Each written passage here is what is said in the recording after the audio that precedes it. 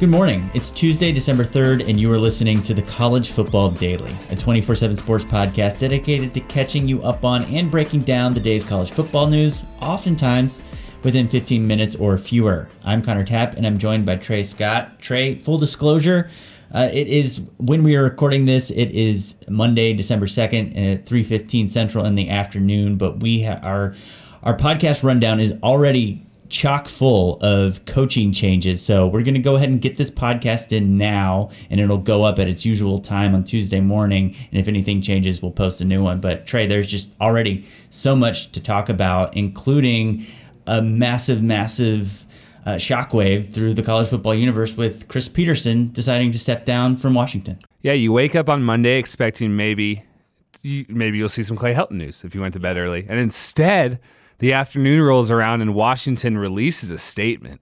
Like, this had all been kept quiet. There was no smoke that Chris Petersen was looking to kind of recharge for a few years. Chris Petersen's out. Jimmy Lake is their new head coach. Great defensive coordinator, great recruiter. This is the third straight year that one of the top coaches in college football has retired at or near the top of his game, going back to Bob Stoops, Urban Meyer, now Chris Petersen. The parallel here, the interesting thing that strings them all together, is that the succession plan was already in place. So yeah, they've gotten a lot of praise for how organized this all seems to be, but even with that, Trey, you're kind of skeptical that this is going to work out as smoothly as some of these other situations. So, like, look, Jimmy Lake is regarded as one of the best defensive coordinators in football. The past few years, when we're crowning this 24/7 Sports Defensive Coordinator of the Year, which is a thing we do, Jimmy Lake's he's in the mix every single year. But this isn't the slam dunk infrastructure is ready to roll move that assigning Lincoln Riley or Ryan Day was. That's not a knock on Washington. But Washington is simply one of the few teams atop the Pac-12 every year. And yeah, like before this year when they went 7-5, they had won 10 games 3 years in a row, including making the playoff. But something felt a little weird about this year's 7-5 team. They were reloading on defense, but they didn't have that many defensive issues. And they have an NFL quarterback in Jacob Eason, but at times they couldn't score points. So it's not like when Ryan Day becomes Ohio State's head coach after being undefeated as the interim, or when Lincoln Riley becomes OU's head coach after truly saving the direction of Bob Stoops' program. I think it's very possible that Washington, rather than staying atop the Pac-12 North where it battles with Oregon, kind of falls back to the middle of the pack. Yeah. We still don't know a whole lot about Chris Petersen's rationale for making this move. Some people have dug up some old quotes from him where he kind of said he wished college football coaches could take a sabbatical. But the way this industry works, that's just not really possible. So it kind of sounds like he used the word recharge rather than resign, retire. So it kind of seems like maybe we're set up for, if maybe not, certainly you wouldn't expect this particular coaching carousel, but the next one, maybe Chris Petersen is a name that starts to crop up the way that Bob Stoops and Urban Meyer have ever since they stepped down. Yeah, I don't want to date myself by Tuesday morning if there's some sort of USC news on the horizon, but let's say, just in a weird hypothetical that people are discussing, Clay Helton gets another year just because. Well, then you might spend all next fall saying, hey, if Clay Helton goes 7-5, 8-4, 9-3, Chris Petersen's right there. Now, in the past, Chris Petersen hasn't been interested in those type of jobs. Right. He's kind of like being obscure. Yeah, he likes being obscure. Barton Simmons in the office today was like, dude, he might have even regretted leaving Boise State. Like Washington might have been too high profile for him. Wow. Which is saying something. Because Washington, while a really good job and a really good program, is not considered an elite coaching destination, although Chris Petersen sort of, I guess, perception-wise turned it into one. I think it's interesting, okay, from Bob Stoops to Lincoln Riley was this no-brainer. I'll admit, when Urban Meyer stepped down with Ryan Day as the clear guy in place, it's clearly worked out. But even then, I was like, Ohio State doesn't want to see what it can get? Right. Ohio State doesn't want to see if they can get native son Matt Campbell, who was a more proven coach than Ryan Day. Mm-hmm. So Ohio State values stability. Oklahoma values stability. Clearly, so does Washington. I even wonder, like, what Jimmy Lake might be a better candidate than anything Washington could have gotten on this market. James Franklin's not going to go to Washington from Penn State. And what's the difference really as far as turning your program, like keeping your program afloat from a Jimmy Lake to a Mike Norvell? So Washington clearly believes that the infrastructure Chris Peterson's leaving behind is good enough to keep winning 10 games.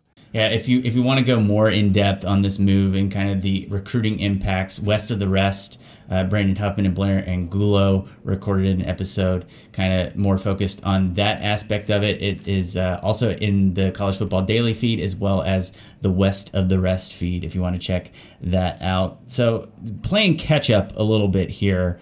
We've had some more firings happen since we last recorded a podcast. One is Matt Luke is out at Ole Miss. Mike McIntyre named as interim. I guess, you know, if lucky for Ole Miss, they had two former head coaches right there on staff. So yeah, this one seemed.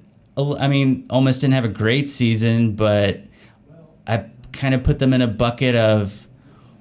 Are you going to be able to make a significant improvement on the guy you just fired? Because we talked about with Washington, like, who would they be able to go out and get in this market? And there's just not a lot of big names. I don't know. No, but I do think Ole Miss could go after like a Billy Napier or a Mike Norvell or Willie Fritz or Bill Clark who would improve. Look, like Matt Luke, I went to the Ole Miss message board and everyone's like, thank you, Matt. Ole Miss alumnus, thank you for what you did. You stabilized the program after, you know, in the wake of Hugh Freeze's disastrous departure. But Connor, they went 4-8 this year. You know, they've trended from 6-6, 5-7, 4-8. Yeah. Maybe that's enough to say Matt Luke isn't a good Power 5 head coach. Now, are Ole Miss fans sort of off their rocker if they're expecting this team to be what it was under Hugh Freeze during his best years? Yes, they are, because now we know that Hugh Freeze's best years were created with, you know, roster assembly that wouldn't be described as legal. So yeah, I mean, you're not going to be making the Sugar Bowl all that much, or the Peach Bowl, and you're not going to have 3 5-stars in one class, and you're not going to be challenging for the number 1 spot. But you could edge out Mississippi State and Arkansas every single year in the SEC West, and every 4 years have a chance with a really good class to be better than a Texas A&M or, depending on the year, LSU. Does he get another year if they don't miss the PAT after the? Oh, so I look at what you assigned the blame to the kicker and not Elijah Moore for urinating. I like that you did that because you are on college scholarship and you should make that kick. Yeah, he gets another year. I mean, 2 weeks ago, the athletic director was like, "I'm really excited for Matt Luke for 2020." Yeah, I mean, it's just. I mean, I was not blaming the kicker. Although, I mean, he could have made the kick, and then nobody's even mad at Elijah Moore anymore. Right. It's just a funny thing. They kind of rushed the kick, by the way, it felt like. Right? Yeah. But it's just, as I mentioned on Sunday, like, it's just fascinating to think that we might look back on this moment as a turning point for both Mississippi State and Ole Miss. Kind of like people talk about what if Tim Tebow went to Alabama? Like, what if Elijah Moore hadn't lifted his leg in the Egg Bowl? One other transaction here. South Carolina demotes offensive coordinator Brian McClendon and fires quarterbacks coach Dan Werner and also the strength coach. And not coaching news, but Jake Bentley announced that he is transferring destination TBD. Trey, I don't think anybody wants to hear my thoughts in South Carolina. What do you? I mean, you probably might have more thoughts than I do. So Will Muschamp's clearly keeping his job. Yeah, I mean, that's the takeaway, I think. Hey, you know, there's a lot of smoke right now that South Carolina is in the mix for Jordan Burch, like legitimately in the mix for the number 2 overall recruit in the 24/7 Sports Composite. So maybe stability with Muschamp here is key. As I said on the Sunday podcast, watching all these other teams say mediocrity is not our standard and watching South Carolina say it is for us has been interesting, although $20 million is a lot. It's a big buyout. So, like, you got to go get a good OC. And I'm going to segue my school into this. Texas is in the same boat with firing its DC and OC also on Sunday night. And both of our schools now are in this point where you have to make a home run hire to save the coach's job. But the guy you're going to get is going to come to that school knowing he might only be there for 1 year. And does that ultimately drive up the cost of what you have to pay that person to get them to come? And then are you just throwing good money after bad instead of just letting this unfortunate situation? Maybe it's a different context. I think Will Muschamp is a lot closer to getting fired at South Carolina than Tom Herman at Texas. Well, you say that, but both face now make or break 2020 seasons. Yeah, I think the coach you get now in any of these jobs, as far as most coveted OCs or most coveted DCs, they're coveted on this market because they're needed to save somebody's tenure. So any of these jobs, you need a confident guy. You need someone who says, look, I'll leave USC. I don't care. I'm Graham Harrell. I think I can do what I can do here. And hey, like, it's the nature of the business. These guys are going to get paid at least $1 million to do their job. And if it means they have to relocate in a year, so be it. All right, let's pivot into some rumors about who some athletics directors are meeting with. We've got reports of Lane Kiffin meeting with Arkansas AD Hunter Yurachek. You think we're going to see Lane move from FAU to Arkansas? That'd be a really good hire for Arkansas. Yeah, FAU had a quietly decent season after kind of a rough season a year ago. Yeah, they missed the bowl game last year, and everyone said, oh, year one was a mirage, and then they bounced back this year. Lane Kiffin would... So Arkansas isn't a hole. It's in all types of holes. Roster hole, perception hole, SEC West hole. Like Lane Kiffin, I don't know if he's like the perfect head coaching candidate, but he brings you out of a lot of things. Everyone's going to do feature stories on Arkansas this offseason. Everyone's going to be giving Arkansas exposure. That helps tremendously with recruits who absolutely know who Lane Kiffin is. Lane Kiffin recruited Tua Tagovailoa to Alabama. At least tag team that in a multi-year joint effort with Steve Sarkisian. So we'll see. It's interesting because normally when you talk about a celebrity coaching hire who's just a lot of his value is in the fact that he's a big name and gets you media attention, it's an old person who like Les Miles. Yeah. So it's Lane Kiffin's. Guess Lane Kiffin's age.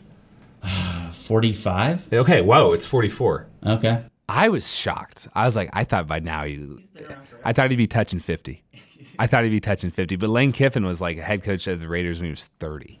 It's wild. We also have report from our Florida State site reporting that Florida State is having some more talks with James Franklin. Trey, Well, the talks aren't going well. Apparently, this is per Brendan Sonnone in a VIP column, so I won't take too much of Brendan's info. Although this is good reporting. It looks like James Franklin's price tag might be too high for Florida State, which is not a shocker because this buyout, if Willie Taggart did in fact sign that contract at $17 million, and then Florida State, as you noted a few days ago on the podcast, was seeking some money from its boosters to help pay for this coaching search. So if it's not James Franklin who wants more than Florida State could offer, maybe they go after Matt Campbell or Brian Kelly. But look, it's December 3rd. Florida State made a midseason move on Willie Taggart so that it could be hiring a head coach yesterday. Where are we at, guys? And you're lucky that Jimmy Lake is Washington's new head coach, or else you're not even the most attractive coaching candidacy anywhere. Florida, I kind of almost went off the deep end on Florida State just now, but this search is taking forever. It's not making any progress. Reminds me a little bit of South Carolina's attempt to fill Steve Spurrier's vacancy. Yeah, with Tom Herman and then Kirby Smart. Yep. Okay. Well, I'm doing one last check of tweet. Oh, Willie Taggart in South Florida. Football Scoop's reporting that Taggart is a candidate along with Clemson co-offensive coordinators Jeff Scott and Tony Elliott, who always have to be mentioned for the same job together. Taggart's a candidate to go back to South Florida, which fired Charlie Strong. So that'd be great. Maybe Willie Taggart could again take a long time to turn South Florida around. If I'm them, I'm probably going for somebody new. All right. Well, I think that as of right now at 3:29 Central on Monday, I think we are current on the coaching news. If anything new does happen, we will get that information out to you in some form or another, whether it is an emergency episode. Let's say if anything happens at USC, or we'll just talk to you next time. One more thing before we go, stay tuned for a special announcement about the podcast. If you're going to be, we'll have more details soon that we can share with you. But for now, what you need to know is if you are going to be in Atlanta for the SEC championship game, or for some other reason you're going to be in Atlanta, keep your calendar clear on Friday afternoon. That's what we can tell you for right now. That's going to do it for today's episode of the College Football Daily. If you appreciate what we're doing, please go to Apple Podcasts, leave us a 5-star rating. It really helps the show. For Trey Scott and our producer Tony Levitt, I'm Connor Tapp, and we'll see you on Wednesday or sooner if there's a big coaching change for the next episode of the College Football Daily.